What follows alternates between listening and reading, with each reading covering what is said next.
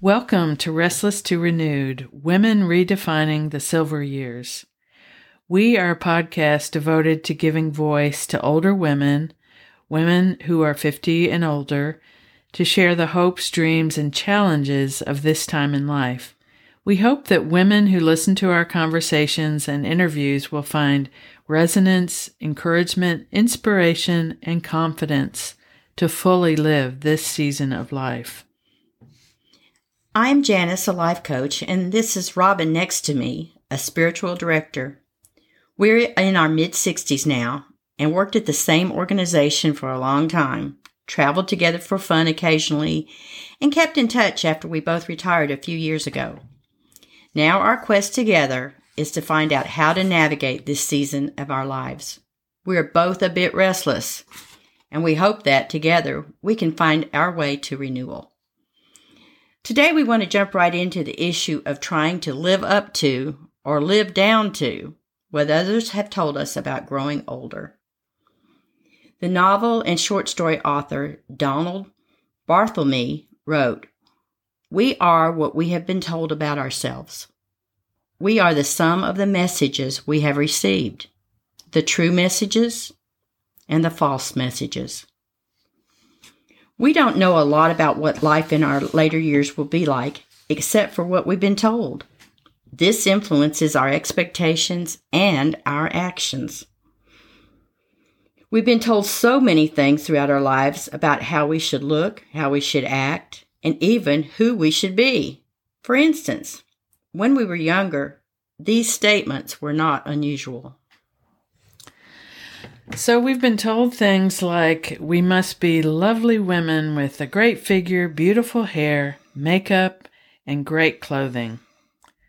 We've also been told we must be ourselves and be natural. Or how about this one? We have been told we should stay home, marry, and raise a family. And then we've also been told we should have a job or career and then consider next steps. I really remember being told some of these things when I was young, and it was difficult because I think that a girl who was born in the 50s, raised in the 60s and 70s, was told a lot. Yeah. We didn't make as many decisions as young women are allowed to make today. Yeah, you kind of were born into a set of expectations about how a woman looks, how a woman acts, and even kind of the trajectory of that your life would take. I imagine that our mothers even had more of that going on. When my mom talks about coming of age in the 40s and 50s, it really seemed very prescribed about what you were supposed to do. Whereas when I was growing up, I had a sense of I can do what I want to, but there were certain expectations, and I think I got the message, you can have it all. So I got married, had a family, had a full-blown career, all at the same time. And then I realized, I don't know if I want to have it all because it's a lot of work. So yeah. And I was kind of the other end of the stick because my family, what people did, what women did actually, was get married and have children. And I remember I had 2 children, and I was young and I was in my 20s. And I remember the ladies or the young women around me who were going to work and they had jobs. I don't know how many of them had quote unquote careers, but they had jobs, and they would drop their kids off at the babysitters. And I constantly compared myself to them because I kept thinking, well, if they can do it all, why can't I? And, I made a couple of attempts at it. My husband didn't really love it. And it wasn't because he wanted to keep me in the house, as some people interpret it. But he just said, it is so hard. And he worked so many hours then. And actually, he made the money. I didn't make much money. So it seemed like it was more an obvious choice for me to be the one to stay home with the kids. What I found out later was that all of these women didn't have it all together either, even though they looked like they did. They had better clothes because they had to have them for work. They had to put the makeup on every morning. They had to do a lot of things that, I skated on some, but they were tired just like I was. Mm-hmm. I was tired because I was cleaning my house and I was doing all these daily tasks. They were tired because they were having to do all of that and go out into the world. Yeah. Yeah, absolutely. And, I think part of my choosing the way I did was I had a mother who worked during the 60s and 70s outside the home as a nurse. And so that seemed kind of normal and natural to me, not knowing that she was breaking her back, trying to keep a clean house, trying to bring home money and keep us all in school and all that. So let's face it, it's challenging no matter what you choose, right? It is. And I think, so many of us were influenced by our mothers. My mother was a stay-at-home mom. Mm-hmm. And I can remember, I know it wasn't great for her all the time because, she was isolated a lot. I do remember coming home from kindergarten and she did have cookies baked for me. Yeah. So, I don't think there was a perfect world. And I think that now as we're moving into our later years or our years over 50, that we've still been told things and we've been told you should be doing this. No, you shouldn't be doing this. You should be doing that. No, you shouldn't be doing that. And if you're a person who wants the best out of life for yourself and others, it can come across as being very contradictory. Yeah. As far as what expectations there are for you as a mature woman. Exactly. And having young adult daughters too. One of my daughters is married and one is not. And just watching how they are navigating that same period of life that I did in pretty different ways. Maybe not taking on all the expectations of, what you should do and how you should do it. And that kind of seems refreshing to me. Yeah, it does. It does. Yeah. So I think we should talk a little bit about some of what we have been told statements as we're growing older. Yeah. And for instance, Robin, I think you had one that you listed. Right. Here's one that I think we've heard a lot. We've been told a lot. We've been told that caring for others is most important. And I definitely think I got that message. But then on the other hand, we've been told that self-care is most important. And it's like, those can be two very different things. And I feel like most of my life, I have been geared toward putting others first. Put them first, put myself second, third, or last. And it's kind of been in later life that I've been seeing like, oh, if I don't take care of myself sometimes, then I'm not even going to be able to care for anybody else. So that has been something that I think I've thought about and dealt with a lot in my own life. Those two kind of competing statements. I feel the same. And the thing is that, again, in the time that we were, on our formative years, when we were young, you're taught by your mother and maybe your father and whomever, but that, it's most important to give and that you're supposed to take the back seat. Mm-hmm. And I was often told that, you don't be first. You let others go first. Mm-hmm. And so I think that when I saw people doing quote unquote self-care, I kind of resented them because I thought, who do you think you are? It's all about you. But then there comes a time when you realize there's got to be balance. Yes. And then I see, because as I grow older, I have a lot of friends, and I say a lot, but quite a few that people that I've known that are having to care for their spouses, or they're having to care for people in their families, their parents that are ill or whatever. And they get worn out so quickly. Yeah. And so they have to have some time. And now, I've matured and realized now that that's not being selfish. Yeah. We've probably all heard the statement, self-care is not selfish. It's actually necessary for us to be able to function well. So, yeah, that's something I'm still trying to figure out and balance. Isn't that the elusive thing that we're all trying to find and not even sure it exists, but we try, don't we? We try. Yeah. One of the things that I thought is interesting with all the medical breakthroughs and things that we're used to, that hearing about every day about this drug and that drug, and you can't watch TV without it, and every diet out there, this is the right one, and if you'll only do this and you'll only do that. And so one of the things I've heard is we've been told that genetics plays a major role in healthy aging. Okay, probably. Yeah.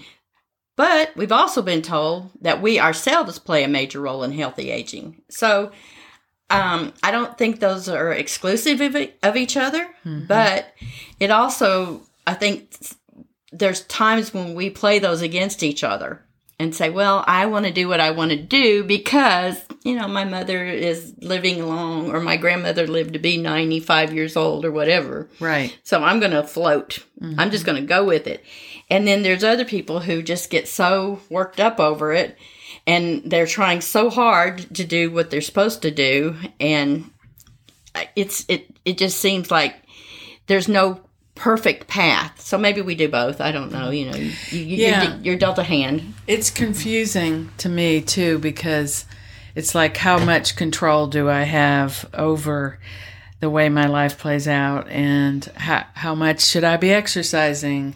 I think as older women too, you do get a lot of messages like, if you would just exercise enough or eat the right diet, you would look like you did, or you'd look more like you did 40 years ago. And I think we know that's not true, but it's kind of a promise that's held out for us. So, yeah, it's a confusing time to figure that out. And there's nothing wrong with, if you want to do your best at being healthy. I'm one of the world's worst about planning to be healthy and not doing what I'm supposed to do to be healthy. But I don't think that years ago, probably women, sat and dwelled on that as much. They had so much to do about cooking 3 meals a day, or going to work or whatever. Nowadays, we kind of want to incorporate it all into it. Now you also got to do this. You got to look really good while you're so true getting older. So true. And you got to be. And if you're not healthy, maybe that's your fault. And it's not. It's both. Can be both and. Both and. Yes. Another one that I hear a lot is, we've been told that growing older is not for the faint of heart. And then we've also been told that growing older is all about your perspective.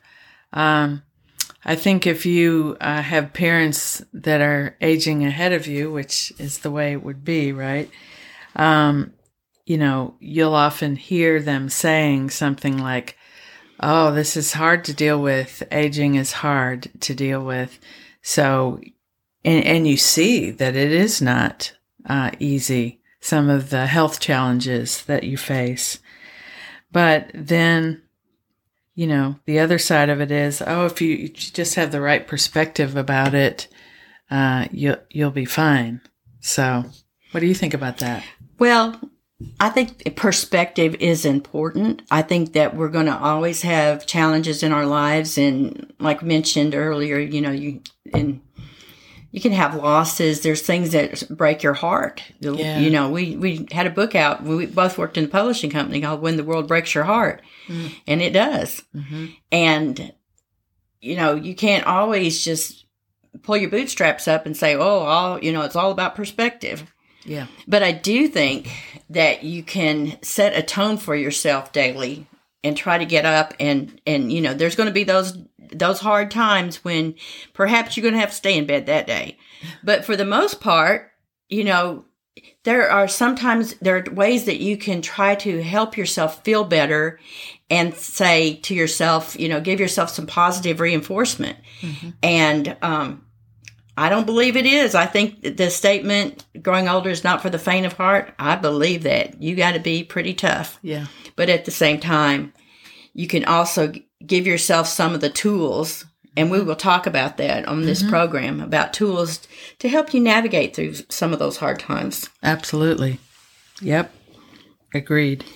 One of the things that I just love to hear from people, and that was very sarcastic right then, was we've been told that older women are on the downhill side of their lives. Mm. And boy, you hear that a lot. Yes. And it's not just women, it's men too, but we're talking about women today. So, And then we've also been told that older women are finding new vitality. And in our introductory podcast, we did talk about statistics a little bit and how women are living longer. And I think that when we allow others to tell us we're on the downhill side of our life, we may live into that. Mm. Yeah. And so I think that we need to really think about what we're feeding into our brains. Yeah. Yeah, I know what you mean. There's even a sense of, at some point I think we have to talk about how aging is viewed, in our society as a whole, that, youth is lifted up as the greatest time and getting older is like the downhill slide, And sometimes I think as an older woman, you begin to feel a little invisible in the culture, like you're not seen like you used to be seen. And that can kind of make you feel like, like I'm losing whatever I had.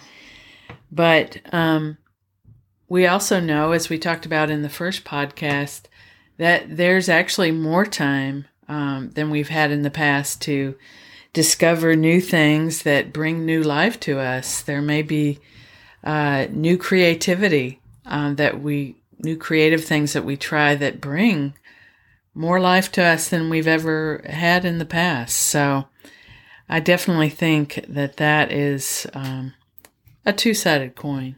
It is. And that's, when we talk about women finding new vitality is often correlated with being healthy physically. Mm-hmm. And what we are hoping to find with our own lives is vitality in different ways. Yes. And basically that means that it's whatever we enjoy, whatever. It doesn't mean what our neighbor enjoys or what makes them feel better every day. It's what you have to find that within yourself. That doesn't mean you can't spread that out to others and make them see that you are enjoying life, and maybe they will begin to enjoy life even more also. But vitality means you're vital. And when Robin said something about being, women not being seen as much as they get older, maybe vitality means that we're still considered vital. We, our children still depend on us, maybe some, if we have children. Mm-hmm. Maybe you still want to be in a workforce and you're not going to let somebody tell you, well, aren't you thinking about retiring, when you're not ready to retire? Right. There's just lots of ways. It might be that you've always wanted to learn something new and you just think, well, I don't think I should because I'm getting up in years. What does it matter now? Like, what good would that do? Right. It's not for me to get a new job. So what worth is it to take a course or learn something just for the sake of learning? Yeah. Yeah. I think we could probably talk about being new beginnings, mm-hmm. and also about whether or not. Well, Robin, you had another one that you were going to mention too. I think another. Well, we've been told. Yeah, we've been told that being older is a sad time of life, and because things are waning, your body is waning, time is waning. But we've also been told that being older is great, that being retired is like the time you've been looking forward to since ever you started work. I think that's a little bit related to the last thing we were talking about, that, we can set the pace about how we think of that. Is it a sad time, or is it a time to discover new things? Yeah. And again, we don't want people to hear that we are not recognizing that there are many sad things. We have sad things happen to us throughout our lives, but I do think that as we get older and we see some of our friends pass on, or people move away, or we're not connected with people like we used to be. If you're still in your workplace, then maybe you still have connections, but if you have retired, you might not have the same connections. And I do know people who've made huge changes in their lives because they were sad. Yeah. And they decided that it's up to me to take what I have and make it as positive as possible. Yeah. So if you're not able to get out of your home, what can you do that can make that your day's positive?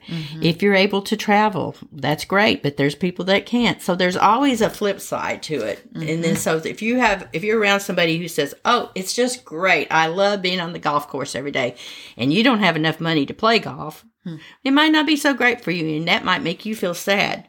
Yeah. So part of Restless to Renewed is we want to help those that are trying to figure these things out, good, bad, and ugly, so that they can have the best years that possible as they grow older. Yeah.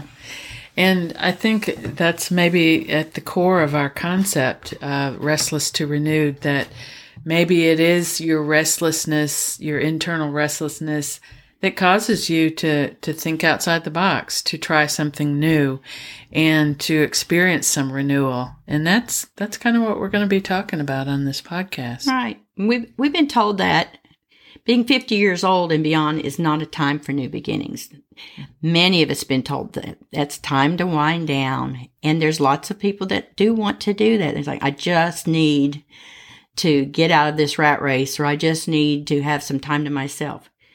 But there's also been times that we have been told that 50 years and older or beyond is the best time for new beginnings. And notice the word "the best time." Because I think when I look at my past, I was always looking for something new. That's how I'm built mentally.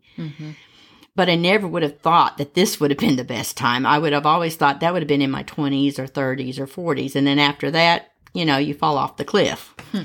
And I'm discovering now, along with Robin, that there's so many things that we can do, and even with limitations. Yeah. And we would both like to travel more, but that's maybe not going to happen, or it might happen. Yeah. There's just lots of things we want to do, but we started this podcast just because we wanted to try something new. Absolutely. And that's kind of what we want to explore in the episodes ahead. Not just Janice and me talking about these things, but interviewing people who have found a path forward or something interesting to do, who've started a new chapter in their lives at a time when other people might have thought, "Oh, they're done." But they still had more life and vitality in them. So I'm really looking forward to interviewing some people. I think we've got one scheduled coming up soon. And I'm just excited to find out what other women 50 plus are doing and thinking and starting new again. Yeah, and I'm excited because I have mentioned this podcast to others and our thoughts and our ideas about going forward. And I've seen a lot of eyes light up because they're thinking, yes, there's something about us. We're here and we still count. Exactly. So, in addition to these weekly or bi-weekly podcasts, we provide personal and group direction and coaching. Please give our website a look at restless restlesstorenewed.com. You'll also find information about older women who have impacted our view of aging, free resources for your own renewal, and an occasional book suggestion. We also have a Facebook and Instagram page. If you want to contact either of us after listening to an episode, you can either leave a comment on Facebook or Instagram, or email us at restlesstorenewed@gmail.com. We would love to hear your questions, comments, or suggestions for upcoming episodes. So tune in to our next episode of Restless to Renewed. And we look forward to hearing from you. See you then. Bye. Bye-bye.